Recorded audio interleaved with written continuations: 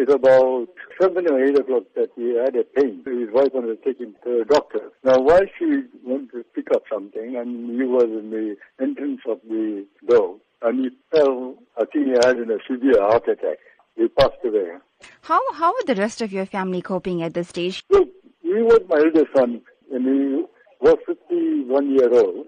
You know, as a photographer, when he branched off on his own from the business that I have, he created a terrific impact as a photographer in the country. You know, his image factor.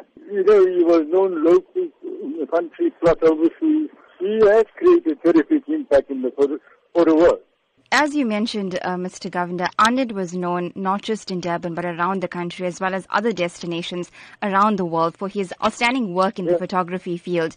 He specifically specialized in wedding photography and that of photography with regards to graduations. Talk to us about the legacy you think he'll leave behind, especially for young aspiring photographers. Now, he was specializing in weddings and graduation. You know, that was his line. He did a lot of commercial work also. He has created a terrific impact in photography in this country.